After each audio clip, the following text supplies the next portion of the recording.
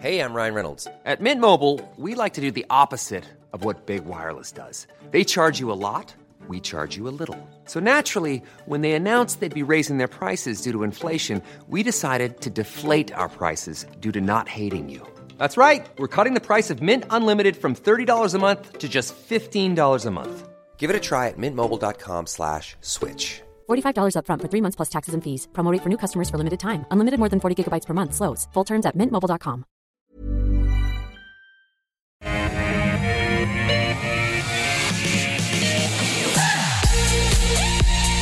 Well, hello to you on this Friday afternoon. This is The Call. I'm Nadine Blaney. 10 stocks picked by you, 2 expert guests over the course of an hour. Welcome to the program, Claude Walker from A Rich Life, Luke Winchester from Merriweather Capital. Guys, really good to see you both on this Friday. Look, there's a bit of tech enthusiasm out there. I mean, what do you make of the week that was, Luke? Plenty of tech enthusiasm, Nadine, and again, it's that the top of the NASDAQ really driving things. People are questioning that if you don't have the breadth of the rally, how strong can it be? And you probably do, need to see it filter through. But I've seen a lot of people point out, more in the US than over here, but that Russell 2000, which is really the bellwether for mid and small cap stocks, has done really well over the sort of last month or 6 weeks, and has actually outperformed, possibly not the NASDAQ, but I think the S&P and the Dow. So again, maybe some signs that things are stabilizing there, obviously on the back of yields certainly pulling back. And I saw someone tweet the other day that 7 rate cuts are now priced into the US yield curve, which is potentially a little bit scary when you think about how you get to that scenario of having 7 rate cuts over the next sort of couple of years. But nonetheless, look, it is good for risk assets, and obviously, Claude and I more focused on small and micro cap stocks. They are inherently those riskier assets, so should bode well for us from a market point of view. But as always, I come back to the caveat: you've got to be picking the right businesses. It's nice to have the rising tide, but you've got to pick the right boats as well. True enough. Claude, has anything news-wise, small cap-wise, really caught your attention this week? What are you writing about lately? That's a good question. Well, I haven't written much this week, actually. We have our ongoing, we finished up coverage of the AGMs, basically. So one of the more interesting articles this week would have been Raymond's observations from the Supply Network AGM. That's it's actually not that small anymore, about $500 million company. I've been following it since it was very small. And that's sort of, you could think of it as a bit of a competitor to Maxi Parts in terms of truck part supplies. Mm-hmm. Actually, both of them are quite interesting businesses in my point of view, though I only own shares in Supply Networks. Yeah, all right. Well, good. We will send our viewers to check it out if they so desire. I don't want to eat up any more of our time because we will be talking about Vimoto, Drone Shield, Antilles Gold, Ambertech, that one again, and RPM Global. So those are the companies we'll cover in the next half hour, but the stocks, I should say, Santos and Woodside, really in focus today after the two confirmed they're in preliminary talks to create an $80 billion oil and gas giant. If the deal materializes, it would be the largest corporate deal in Australia for several years and would create the biggest LNG producer in Australia. So Woodside says that talks are confidential and incomplete, and that there's no certainty an agreement would materialize, saying it will continue to assess a range of opportunities to create and deliver value for its shareholders. Any deal would likely be closely scrutinized by the ACCC. There is the share price reaction so far today. Santos up on the news, Woodside Energy down. Guys, I'd like to get your view on these two companies, what this potential merger might mean for the broader oil and gas sector as well. Because, Luke, clearly Santos has been struggling and frustrated with its share price, underperformance, let's call it that. So, would this be a big boon for Santos shareholders? Look, that would all depend on the integration of the merger, but a fair point, Nadine. And I mean, the CEO reading the AFR today certainly pulled no punches to that sort of sentiment you're talking about. I think his exact words was that the share price has stalled and the board is willing to do anything they can to unstall it. You know, looking at M&A, spinning off segments, and strategic reviews in general. So there's obviously appetite for this to happen, and again, reading the AFR today, it's hard to say exactly where things are up to, but they sort of said about 5%, of the discussions have happened so far. So still very preliminary, a lot of hurdles to overcome. There'll be a lot of parties in the room and a lot of conversations involved. But it is interesting to note that, this isn't one party approaching the other. It does sound quite mutual. And usually when that's the case, things can be worked out. And it is worth noting that this isn't a standalone sort of consolidation or M&A in that space. Again, AFR article points out we've sort of gone from 4 large oil and gas businesses / segments to potentially just one after Oil Search and Santos merged last year. Woodside acquired BHP's assets, and if these 2 last remaining ones were to merge, then I had a quick look at the energy sector, and I think the next largest oil play, you get down to something just around a couple of $100 million. So, it would really consolidate the ability for an investor to get access to an oil and gas producer on the ASX. But, that can inherently be a good thing. And again, people have pointed out, if you look globally, there's been a lot of M&A in this space, and most of it has been those big majors really consolidating their position in what is potentially, not a dying industry, but a stagnating industry as we continue down this path of electrification. So you want to be at scale and you want to be, one of the big producers. So I see the rationale for it. As shareholders, I don't think you take any action from this today. This is all still very early, still preliminary. I think it's positive that they're talking about it and thinking about it, though, and certainly that long term of where they sit.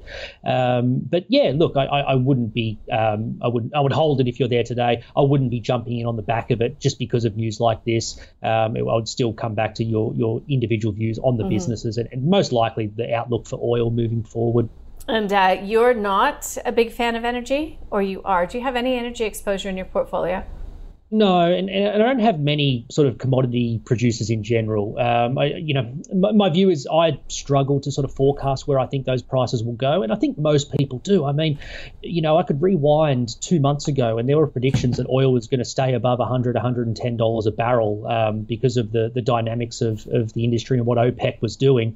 And here we are, a couple of months later, and the price has slid, and now people are, forecasting it could go to $50. That's the issue I have, and so it's the main problem with these businesses. And the other one as well, which again the Santos CEO was flagging, is that they're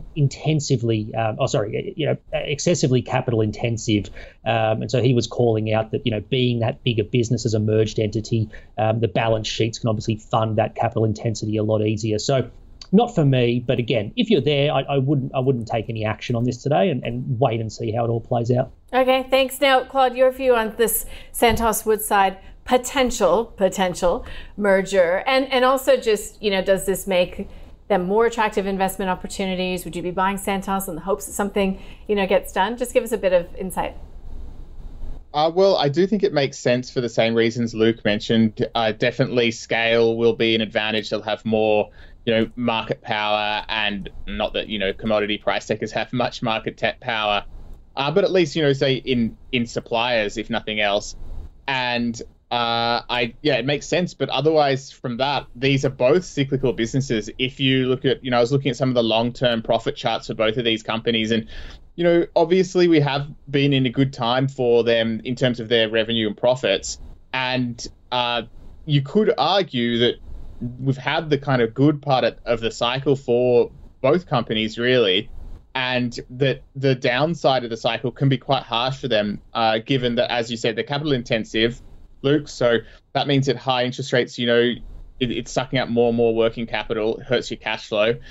And at the same time, if indeed we're going to get 7 rate cuts or something coming up, which I struggle to believe, I'm not sure what the time frame on that was, but that would imply a slowing economy, which is hardly going to be great for them. So Yeah, overall, I wouldn't find them that attractive right now, but I do think that these kind of businesses can make sense for somebody who acknowledges the cycle, but I think you probably got to try and time the cycle, and it wouldn't seem that favorable to me at the moment.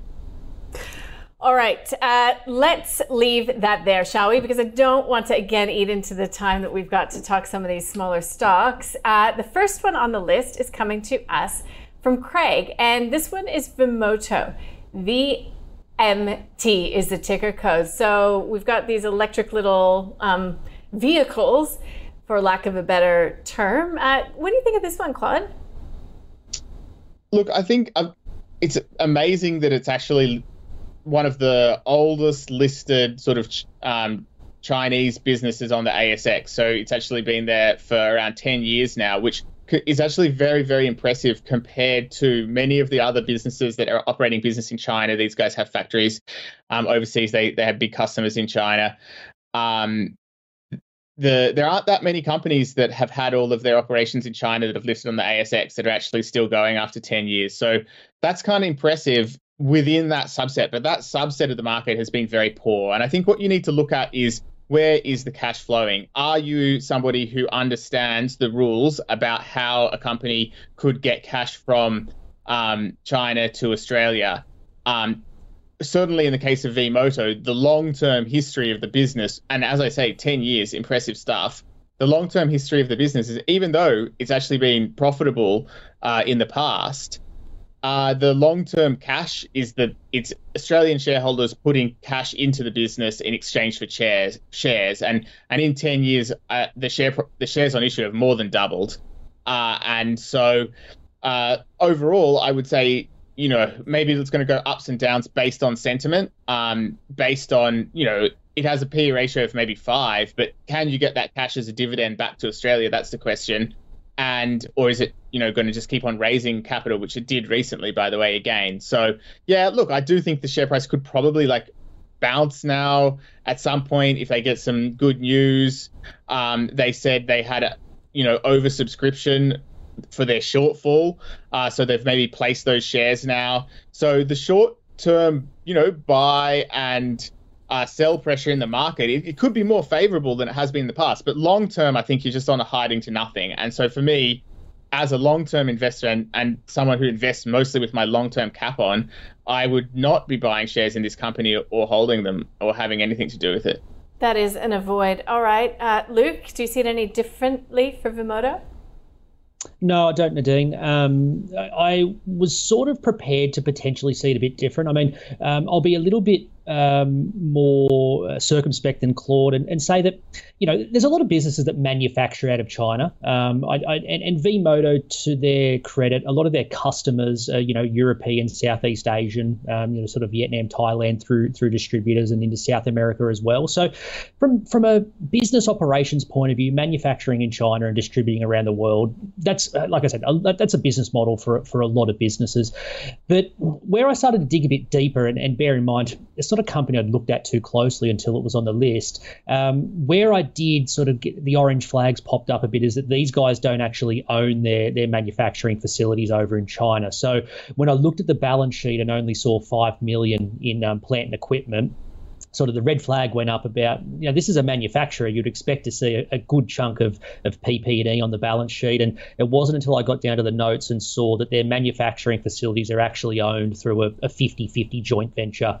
And to me, that's where everything Claude just spoke about now applies to this business. Unless you've got a very good view as to that joint venture, who's the counterparty, how the economic interests are aligned in the background. Too many red flags for me. They're also seeing a massive pullback in demand. There was probably a COVID pull forward, like a lot of sort of consumer discretionary purchases. These guys are like electric scooters. Mm-hmm. And so, even at their third quarter update recently, sales were down 58% on last year. The other alarming thing, which again, Claude sort of touched on, they raised capital despite having $28 million in the bank and saying that despite those falling sales that the third quarter was up operating cash flow positive. So there's a few things where it's all coming together, and I actually agree with Claude. I think there's just a few too many question marks and better places you could put your money. So it's an avoid for me too. Thank you, guys. All right, not off to a rip-roaring start, but we'll see. Second company on the list is DroneShield, DRO. This is for John. He writes, they've successfully developed protection against drones and other aerial attacks. The product is selling well, pipeline of back orders. Despite this, since they had a capital raise at 30 cents about 6 months ago, the share price is tracking sideways round about that 30-cent mark. He reckons there's a war in the Middle East and in Ukraine, and to paraphrase the Prime Minister, if they can't make huge profits now, then when? Good question, right, Luke? It's a great question. It's the question that I was sort of going to bring to the program as well. So, look, these guys have come up a few times, and I understand why, because from a winning contract and a top-line revenue and even cash receipts as well, that you've seen that revenue convert to cash quite cleanly. These guys are kicking goals, winning big contracts, and a lot of that, I think, is driven by the military action we're seeing globally, and a lot of the wars now being fought by autonomous drones and vehicles. And so DroneShield looking to position themselves well and truly in that space.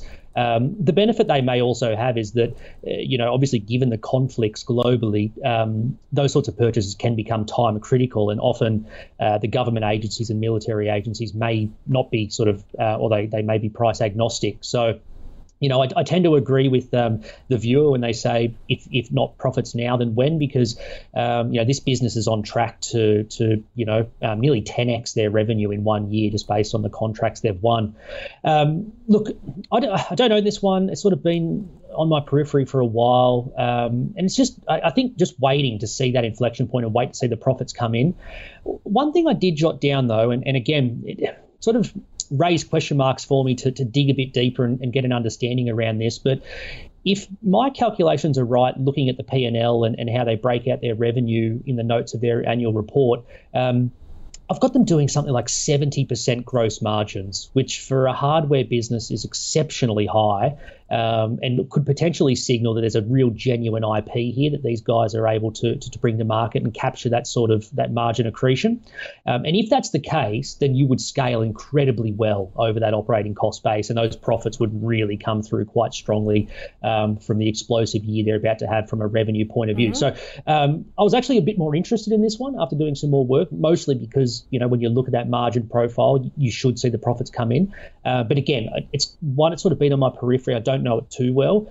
Certainly one I'm going to go away and do some more work on it. And as viewers, if you do own this stock, I think that's a key question to ask. Keep holding for sure. They're kicking goals, but get your head around that margin profile. And if those gross margins are real, I think this stock will do exceptionally well over the coming years. Claude, what do you think?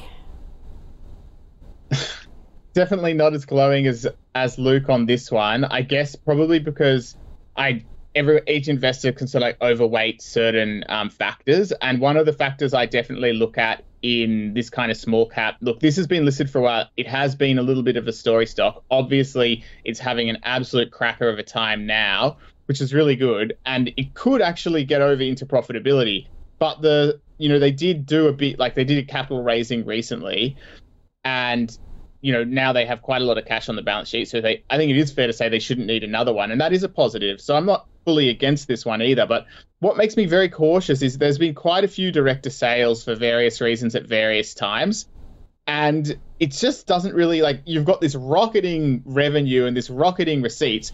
Profit's not quite keeping up at this point. Although it's not scaling. If you look historically, I don't think it's been scaling as well as you thought it, as one would have hoped. I certainly would have thought it would scale a bit better than it has, given it does have high gross margins. And so my concern was who would be selling shares into this rocket? Profits should be rocketing up in the next year or so if this sales momentum is continued at all. So why is there so much director selling when you're literally got that rocket? You've got the winning lottery ticket. This company has not done that well over 10 years. It listed, or whatever it is, 8 years it is now, but it listed, quite a few years ago and didn't really deliver straight away. And now it looks like it's on the precipice of success and directors are selling. So that's why I'm not sort of jumping in myself. if I already owned it right now, I would probably continue to hold on and kind of see where this gets. Do we get some big profits coming? Because sometimes the director selling concern, it's just nothing. It doesn't always mean it's a bad situation. So that's just my cause for caution, but that can sometimes be wrong. So I would call it a hold overall. Thank you, guys. All right, let's get to the next one on the list. Could keep it a bit shorter if it warrants it. Third stock is Antilles Gold AAU. This is for Mark. Mark, don't forget, information only, not financial advice. Claude, Antilles Gold. Definitely happy to take this one as a short one. Look, I think for this kind of business, it's just completely speculative. And so you have to talk about, you're going to make intelligent speculative guesses, or are they just silly? Now, I don't know gold mining, but I do know that, to see a company raising like small amounts, like $1 million, which these guys did, that usually does imply a little bit more on the desperation end of the scale. So it doesn't sound like there are people who know a lot about gold mining tenements that are jumping over themselves to put in money, are there? So that's kind of would be my heuristic guess. So yeah, for me, a definite avoid. Okay, what about you, Luke? I'll keep it quick as well, Nadine. I mean, when viewers send in these small speculative miners, I genuinely take a look at them. When people go to the effort of sending in a suggestion, I think it's worth my time to do that. This was one I stopped very quickly. I got up to, these guys have a dispute against the Dominican Republic government for, I think, $16 or $17 million. They're looking to win that dispute, which will fund the development of a mine in Cuba. I stopped there, to be honest, and I suspect most retail investors should. This is beyond lottery ticket. This is something entirely different. Oh, wow. Easy avoid. Yeah, look, and, before somebody emails in saying that we've been disparaging of somebody's idea, I think that speaks for itself, right? We ask these guys on to give their opinion about a stock. You guys write in with some of these really small specky stocks. Not everybody loves us, covering them, but the guys do spend time researching them, but sometimes this is their investing strategy, and it's not worth it. So look, I hope that does help you in some way. Mark, again, you need to do your own research and be careful out there. All right, let's get to Ambertech. Is the fourth stock on the list. This one has been picked by Julie. Luke, I'm pretty sure we've spoken about this one, you and I, before. Look, it came out, and I think recently it's sort of upgraded. What do you make of Ambertech? Or I think I bring this up a lot when it comes to this company. It's making efforts. I spoke with the CEO to take away some of the lumpiness in its revenue. Do you think it will be successful on that front, Luke? To a degree, they will. I think the business will always be lumpy. So it's a distributor of audio-visual products, and naturally, it's very contract-driven. And over the next couple of years, I think they've got a contract with Channel 10 to, maybe they're refurbing some of their studio sets or something like that. So I think that element of lumpiness will always be there. Look, to be honest, this is the sort of business that sort of has a run every now and then. It'll go through a lull, it'll go through a good period, and I think you can sort of, as more speculative micro-cap investors, you could trade around that. I'm sure Claude will say a similar thing to me, which is I would look at this stock mostly as a dividend yield. And right now, I suspect you'll get a pretty decent dividend out of this stock. So last year, they had a 75% payout ratio. And based on the AGM update and where they're tracking, that could be anywhere from like a 10 to 15% yield at the current prices for the coming years. So, look, it's small, it's tiny. The chart there sort of highlights it. It goes through runs and has pullbacks on liquidity and sort of still that lumpiness that remains. But based on the update, it looks like they're going to have a good year. You'll likely get a good return as a shareholder. So I would hold it if you're there. And if you're someone who, again, plays in the microcap space a bit more speculatively, put this one on your watch list, and you might see a pullback or something like that and get an interesting entry point into it. Okay, so you could buy it cheaper. What do you think, Claude? Ambertech? Well, Luke said something I agree sort of strongly with, which is that it is, to me, it's like one of those strange small cap dividend stocks. We've definitely talked about this before. So I think it was about 2 years ago now, sometime in 2021. I was on talking about Ambertech, which I said I liked at the time. And I think it was around the same share price as it is today. So it really hasn't grown in any particular way. the only real way to value it, in my view, is just it's a dividend stock. You're going to get the lumpiness, I dare say, but one would hope that, the overall dividend stream you get is enough to compensate for the fact that it's not the most reliable stream. And at the moment, its trailing yield is 6.1%. Don't forget you get franking credits. As long as you're aware that this is not a high quality company, it could actually get quite decent returns. The reason that I would be willing to risk my money to get the reach for yield, and by the way, I don't own this, but the reason I would say it's kind of reasonable is because the one thing going for it is that distributors can become slightly better quality businesses as they grow. So if it is, it's profitable now, if it stays that way, it has already done a purchase, before to grow its business, it could get other opportunities in the future. And it's quite possible that just little by little over the years, it'll slightly improve the quality of its business. And if you're getting a decent yield along the way, then that's probably a pretty decent investment. So that's why I'll say it's a hold. But just keeping in mind that a tiny little liquid stock like this, it's not a high quality business. Mm-hmm. You would never risk a big amount on it. Okay, thank you guys. We are at the 5th stock already. This has been picked by Grady, interesting, RPM Global. RUL. Claude, I'm going to start with you on this one because I know that you cover it quite well. Yeah, that's right. So I think the easiest way to think about RPM Global is it has a few different revenue streams. And what the high quality revenue stream is the pink line in that graph there, which is the sort of subscription recurring revenue. So this is a subscription software package that helps with various parts of a mining company operating a mine, scheduling, maintenance, optimizing the routes and the way that they actually dig out a mine. You see a discontinued gray one, we'll ignore that. And then you see a red one, which is the advisory division. And that's more consulting, one-off, not really recurring in nature, but it does have a lot of operating revenue, operating leverage. So a good year does help their profits. At the moment, you can see that the software revenue and the consulting revenue are both going pretty strongly. The risk is you could have a continued software revenue growth because it's recurring, but you could have profit hit by lower advisory. We're not really seeing that at the moment. At the moment, we're seeing the company is actually firing on all cylinders. And on top of that, buying back shares, crossing over that profit inflection point. So actually, I think there's a lot going for it, which is why I own shares, by the way. I own shares in this one, and I consider it a buy because not only have I just explained why the software, the good part of the business is growing, but on top of that, one of the real weaknesses of this business has been poor communications. For example, they have given out their guidance before management incentives as if shareholders really care what a made-up number is that doesn't include paying the people that run the show. So on their recent AGM, they've basically said, I actually got the quote here for you.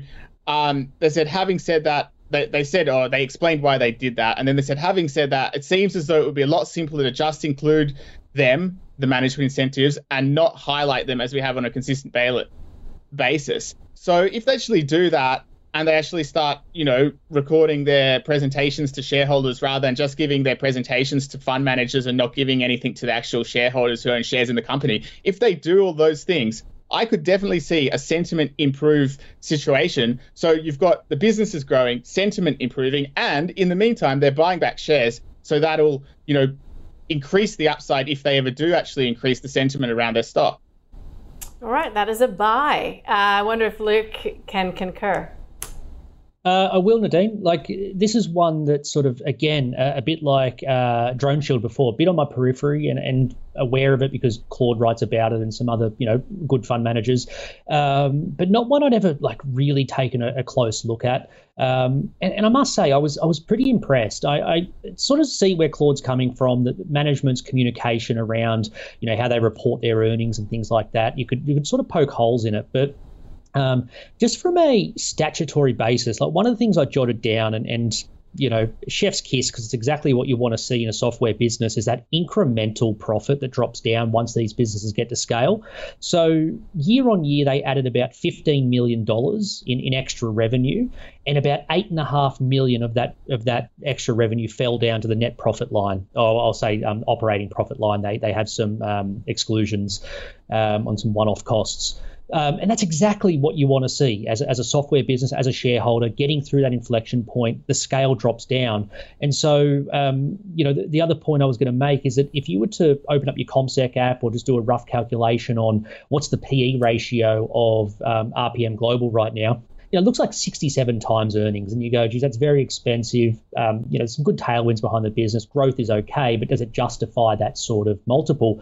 But of course, once you get through that inflection point and come off that low base, I mean, these guys probably double or potentially triple profit this year, and that multiple is going to fall dramatically. And I can certainly see why people who own this stock are quite excited about its prospects. And the other thing as well, Claude touched on it, but the buyback, I mean, it's meaningful. A lot of companies announce a buyback, and then when you actually go and look, they don't really do much. It's, maybe a few 100,000 shares or something, or a few $100,000.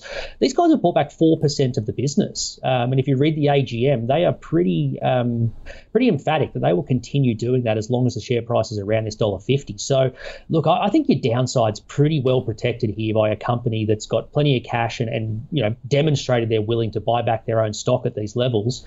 And if they keep executing the way they do, there's obviously risks. Claude outlined it very well and covers it well for a rich life.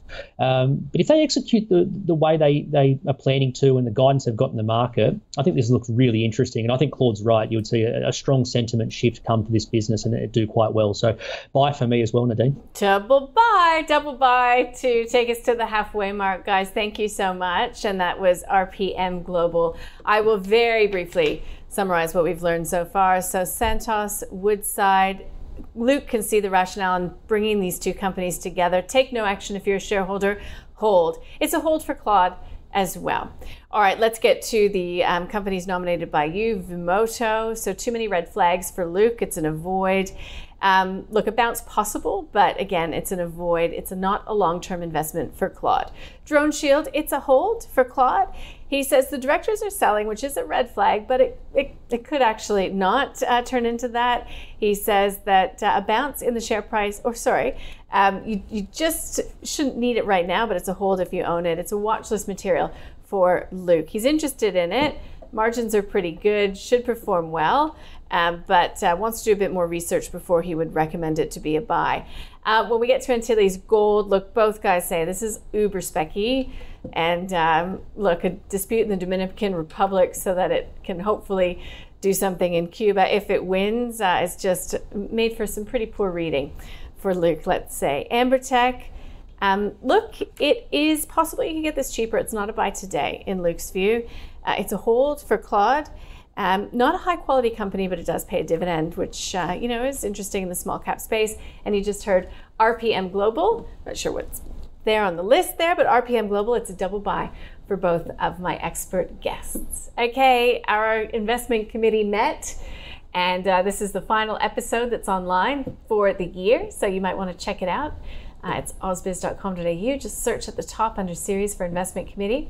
So we had some new buys and sells this month. ResMed Car Group, John Lings were bought. West Farmers, RPM Global, and MA Financial were sold. There you go. They're going to be considering RPM Global once again when they meet in Feb. We're giving the guys a bit of a month off in January. So far, we're up by 12%, roundabout there, since its inception on March 1st, 2022. Keep sending your requests, keep the call switched on, and we will keep putting the double buys to our experts on the committee.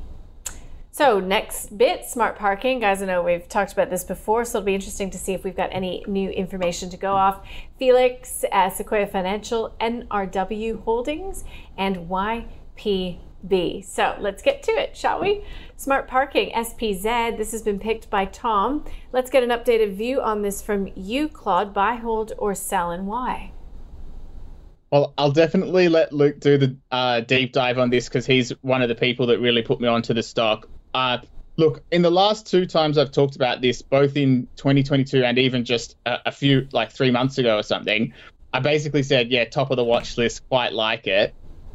I looked at it again today, and even though I don't own shares in myself, I'm sort of inching towards to say actually a buy on this one.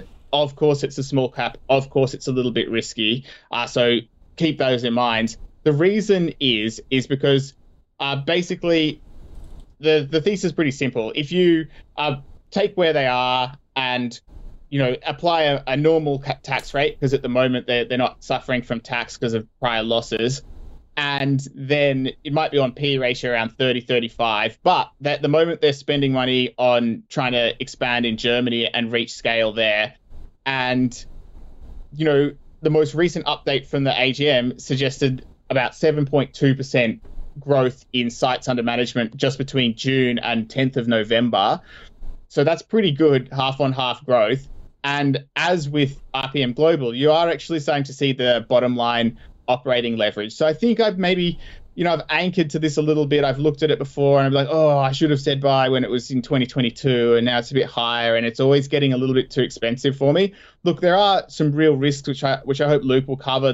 There's regulatory risks as well, regulation changes. I'd be interested to see, there are some real strange risks that could be hard to guess. So you got to consider it like that. Some things could go wrong. It's parking fines, right? So if the rules around parking fines, how much it costs to see, look up someone's license plates, how much you're allowed to fine someone for parking when they shouldn't, all of these stuff, it's controlled by government. So yeah, real strange one there. But I actually think that the thesis is simple. As Germany should start contributing more, hopefully see a little bit more operating leverage come through, and then it could start looking reasonably priced again. So tentative, speculative buy from me. Okay, specky buy. So Luke, tell us what you know about Smart Parking. Tell us if this was one of the companies that you were impressed by what you heard coming through from its AGM. Yeah, and I was on Ausbiz after the AGM season. It was one of my picks, Nadine. Operationally, the business is doing really well. As Claude says, that site rollout is the real driver of the business. I've got a blog post on the Merewether Capital website, sort of just digging into, this is a business really driven by unit economics. So, the economics are really strong at a per site level. And go back to that point, it's not quite a software business, of course, the same way RPM Global is. But when you have a business that scales over a relatively fixed operating cost base, it all drops incrementally, quite well. And Smart Parking, again, not software, not quite that much, but certainly you'll see margins really start to accrete as they keep growing.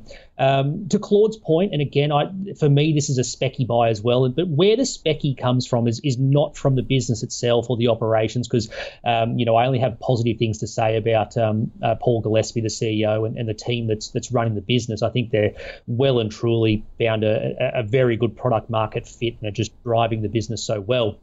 But Claude's spot on is that this business will always face regulatory risks. And I think as investors, regulatory risks are tricky because it's sort of like the day in the life of the Thanksgiving turkey meme that you see sometimes around, that you forget about it as investors, as the longer it doesn't happen until one day, someone in government changes their mind or needs to make some easy political points. So Claude's spot on. The biggest risk here is that, take the UK as the example, Smart Parking, under current legislations, they can charge up to £100 for a parking breach, but there's nothing that stops the government from potentially lowering that fee charge. And of course, that's all just pricing power in the sense of that's margin that would instantly just come away from the business. So always bear in mind that's the risk for this. So I would sort of manage that either by position sizing or the valuation that you want to pay. But for me, I think for the growth and what you're getting, that's in the stock today. So still that specky buy for me as well. So we've got a specky buy. Thanks, guys. All right, that is Smart Parking. And next on the list is Felix, FLX. This is for Emma. Can I start with you on this one, Luke? Yeah, look, I like this business, and I guess more so I like the product that they've got. And so one of my sort of qualitative things I look for in investment is, how do your customers speak about you? Like, do you have a product that's resonating well with your customers? Do they enjoy the product? Are they one of your sort of vocal, sales channels when your customers sometimes become your biggest asset for further penetration? And so what sort of interests me in Felix is one of their key customers customers is CIMIC Group. These guys do contractor management software for those large sort of construction contractors. And CIMIC Group explicitly called out Felix in their annual report a couple of years ago, saying that their contractor management software was driving, a huge reduction in the amount of administration and time taken to onboard a new subcontractor onto their enterprise systems. So that sort of qualitative stuff always interests me. And ever since then, I've had Felix sort of on my broader watch list and keeping an eye on it. Of course, that share price chart sums it up. It's still that loss-making micro-cap tech. So it's been thrown out, baby, with the bathwater sort of stuff. What I would note, though, is that the last quarter, looked pretty good. Now, they're not near that sort of cash flow inflection point yet. So for me, still on the sidelines, and I would probably recommend most people stay on the sidelines as well. If you're there, probably hold it. But, just continue to wait and wait for that proper inflection for the cash flow. But I must admit, they had their best ARR growth quarter ever. They added 20% ARR quarter on quarter. That's really strong. And a lot of that driven by that net revenue retention, meaning your existing customers are the ones sort of growing your ARR for you. So again, I think they've got a good product market fit, resonating well with customers. They're spending more, they're using it more. That's what you want to see. I just think you need to get through that question mark right now of the capital markets that are asking every loss-making business basically is, when can you get yourself to sustainability? So once Felix answers that question, to me, I think this becomes a really, really interesting business. All right. And if you were already in it, because we don't have the context from our viewer, but would you hold it if you're already in it? I would keep holding. They raised capital not too long ago, so you would hope that, that might be that last raise just to get the cash in the bank and get them through to where they need to be.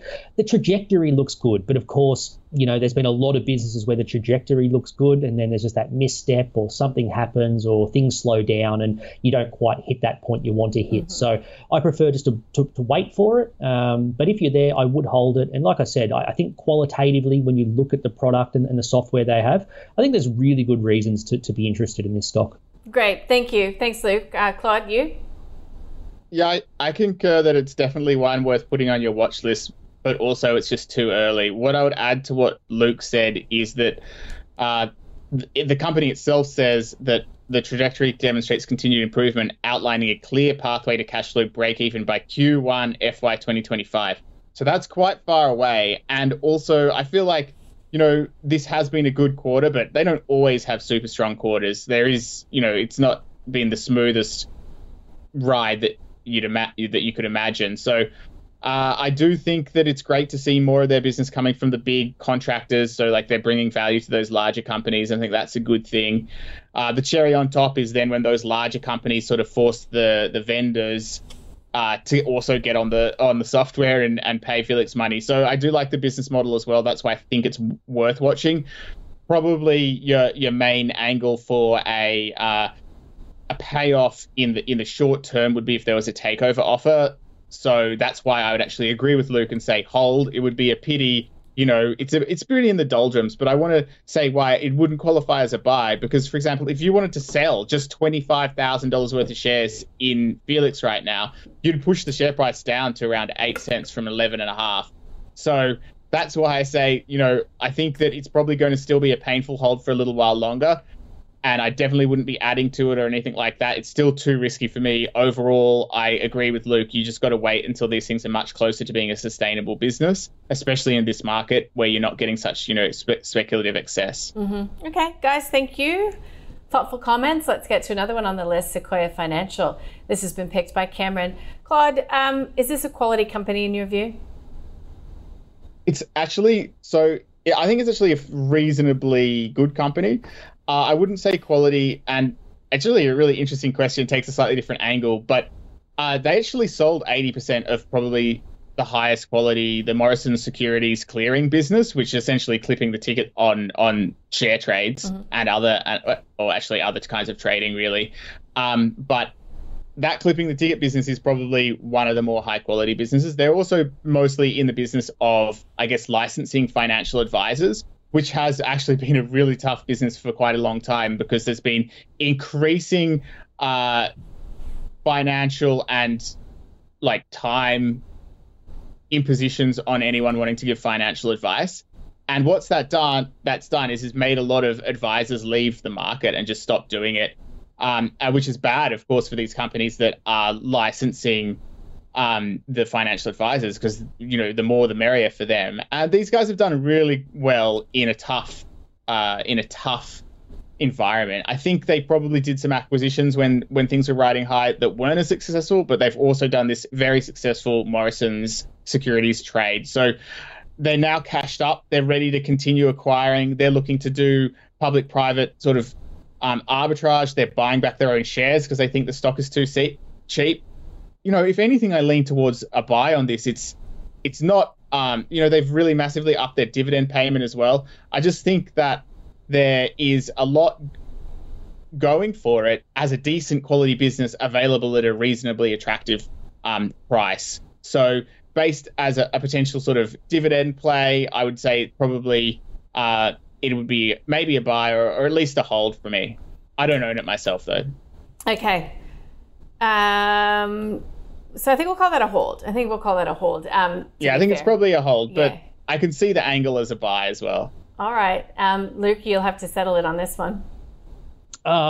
I think I'm basically the same, Nadine. I'm definitely a hold, but on that spectrum, lean towards a buy, and agree with everything Claude said just there. Like it screens as very cheap. Of course, businesses have to come out and execute to the guidance they put in the market, and that's potentially a little risk here. They've sort of guided to 10 million in operating EBITDA this year, and by the way they will do that, they've said they'll do 4 million in the first half and 6 million in the second half. So whenever you see that sort of second half weighting to guidance, I think maybe sort of just take that with a bit of a grain of salt. But nonetheless, if they get anywhere close to that 10 million, it's exceptionally cheap. And as Claude pointed out, and I think what really settles it for me as being more bullish on this one, is they've committed to returning a lot of capital to shareholders, either implicitly through buybacks or through a higher dividend payout ratio. I think they've guided to a 90% payout ratio from memory. So, that gets them to about 5 cents this year on a 54-cent share price. So you're looking at, upwards of a 9 to 10% yield. I believe that's fully franked as well. So given the valuation that underpins it, I think this is an easy hold and probably lean towards a buy as well, same way Claude did. The only other thing I wanted to raise, and this is a longer term thing, and I think it's worth thinking about this because I think it's very hard to say exactly how it will play out. But yesterday in the news, the government has relaxed the laws around financial advice. Now, that's going to create a lot of different aspects of an impact to businesses like this. I think short term, I probably view it as a positive because they are burdened by very high compliance costs and licensing costs. So any loosening of those restrictions, I think benefits in the short term. Longer term, where I'm a little bit more pragmatic though, is does it reduce the barriers to entry? And of course, banks, super, and insurance companies all exited financial advice a few years ago after the Hayne Royal Commission. So do those big players come back into the industry now? And particularly where I'm thinking as well is on the back of robo-advice, which has really taken off in the US. And of course, we've got ChatGPT-4 now really driving that sort of language model robo-advice sort of stuff. So look, I think hold, lean towards buy, but then I've added some extra layers on top with potential short-term tailwinds, long-term headwinds. Let's just go with a hold, Nadine. Clear as mud. No, I'm kidding. We got it. We're going with a hold. All right, let's get to NRW. NWH, of course, is the ticker code. The ninth stock picked by Nick. Luke, what do you think? I just couldn't poke a hole in this one when I took a look. I mean, it's not a small business, well over $1 billion market cap, and it's just been slow and steady execution for many years. The only potential risk is, of course, I think this is a cyclical business, and we've potentially sort of forgotten how cyclical it can be because mainly exposed to mining customers and mining capex. There's been a decent boom in that over the last few years, and in particular, full credit to NRW and WH management. You've got to put yourselves in the right areas, but last couple of years they've really had a focus on lithium capex, which of course has absolutely boomed over there in the Pilbara. So when I look at any metric based on their guidance, about 6 times EBIT, that's a fair price for what will be a cyclical contractor. 6% yield, again, it's a pretty fair valuation if you look at it on a dividend yield. good management, good long-term execution. To me, it's a pretty comfortable hold. And you would probably look to buy just on one of those pullbacks. If you see sort of late last year, just has that maybe 10 or 15% pullback, or maybe there's an issue with a contract or something like that. This is the sort of business I think you can put in your bottom drawer and maybe add to on those sorts of mini pullbacks that you see every now and then. All right. How about you, Claude? Is there anything attractive about this being a cyclical building? I mean, business, I should say. It does, consistently win these contracts. Yeah, look, I think also now it probably has enough scale that there's some competitive advantage in that, albeit not too much. And also, I think the more important thing is this is a mining services, cyclical businesses. They need to be managed sort of fairly carefully, and you could think of and pay out that dividend and grow it when they can. And look, it's had its massive ups and downs over the years, but it's still here. It hasn't blown up. These businesses, when they take on debt, if they're managed badly, they can blow up and really just go to nothing. But actually, this company has managed to persist for quite a long time, continue paying out those dividends that are, I guess, well in excess of, once you include franking credits, of what you can get in the bank. Look, what I'd add is if you look at, say, the last 6 years, the average PE ratio has been about 16. It's a little bit below that at the moment, but not much. So it's probably about fairly valued by me looking at dividend yield, me looking at PE ratios, all that kind of stuff. So I'm going to land with Luke on this and just call it a hold. Okay, there you go. Hold for NRW Holdings. That's the name. All right, let's get to lucky last on the list. And this is YPB. And this is for Robert. What do you think, Claude?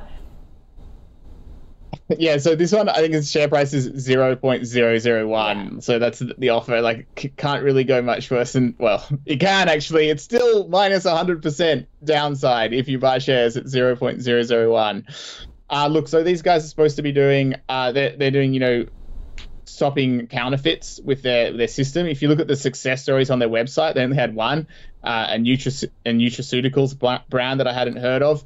Look, basically, it's so small. If you look at its revenue, even, it's gone down over, since I think 2018 or 2015 or whenever it was, way back. Just look at their old announcements. 2015, they raised $7-8 million and said that, their business continues to gather momentum with recurring revenue, new clients, and complementary acquisitions, et cetera. Just absolutely, the revenue is lowered since then. It just absolutely shouldn't even be listed. I wouldn't buy it at all, and I don't even know how anyone even owns shares in it. But yeah, I have no idea. I guess your options are sell for minus 99% or whatever, or just write it off. Yeah, so I'd probably sell even at 0.001. Yeah, well, better something than nothing, right? It is, Luke. I mean, well, I guess you get to crystallize your loss. Yeah. You get to crystallize your loss. I don't know. Everyone should consider their own tax situation, but I'm not sure if there's much value in it. What do you think, Luke? The tick below a cent, trading at the lowest possible pip. I have seen companies recover from that, very, very rarely, of course. And of course, to Claude's point, when people say it can't go any lower, they can always consolidate their share count and go lower again. You've got to bear that in mind.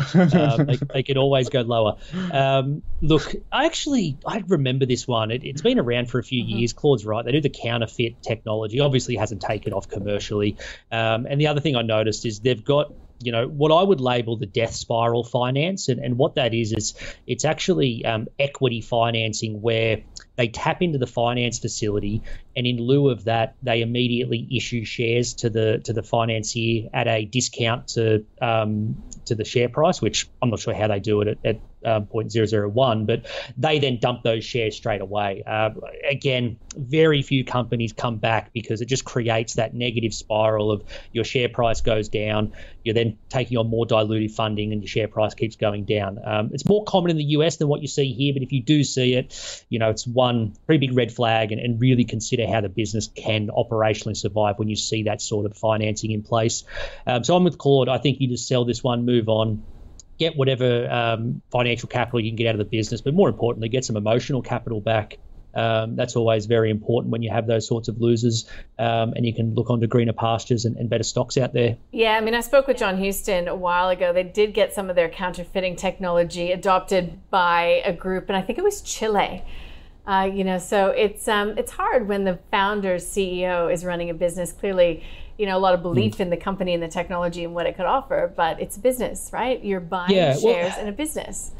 Spot on. And I think that's a mistake a lot of investors made. I've made it. I'm sure Claude's made it in the past. And it's confusing the product with the business. And there's lots of great products out there that just struggle to commercialize for whatever reason. And what's frustrating is that oftentimes you can have a fantastic product that can be best in class, and because you don't have the distribution or the right path to market, it just never works. And I think, unfortunately, YPB is in that situation.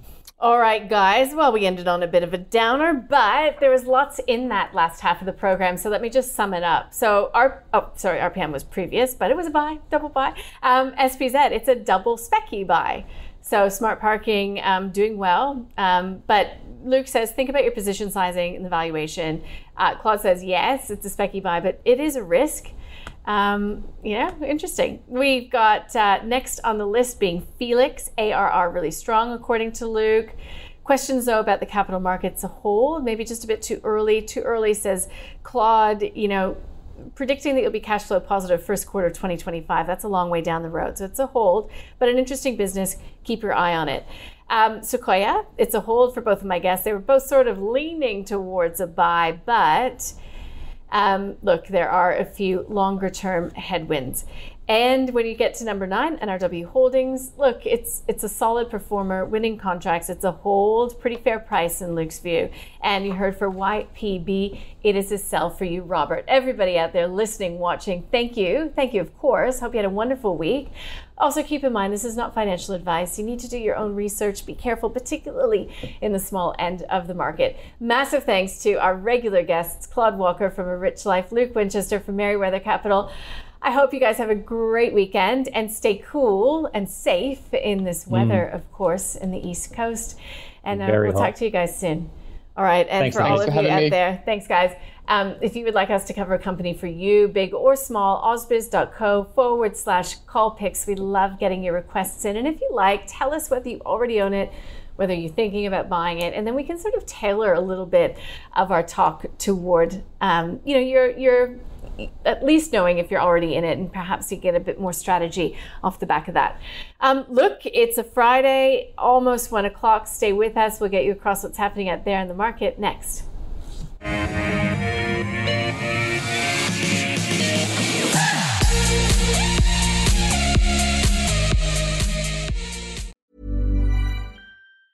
Hi, I'm Daniel, founder of Pretty Litter. Did you know cats tend to hide symptoms of sickness and pain? I learned this the hard way after losing my cat, Gingy. So I created Pretty Litter, a health monitoring litter that helps detect early signs of illness by changing colors, saving you money and potentially your cat's life. Pretty Litter is veterinarian developed, and it's the easiest way to keep tabs on your fur baby's health right at home. Go to prettylitter.com and use code ACAST for 20% off your first order and a free cat toy. Terms and conditions apply. See site for details.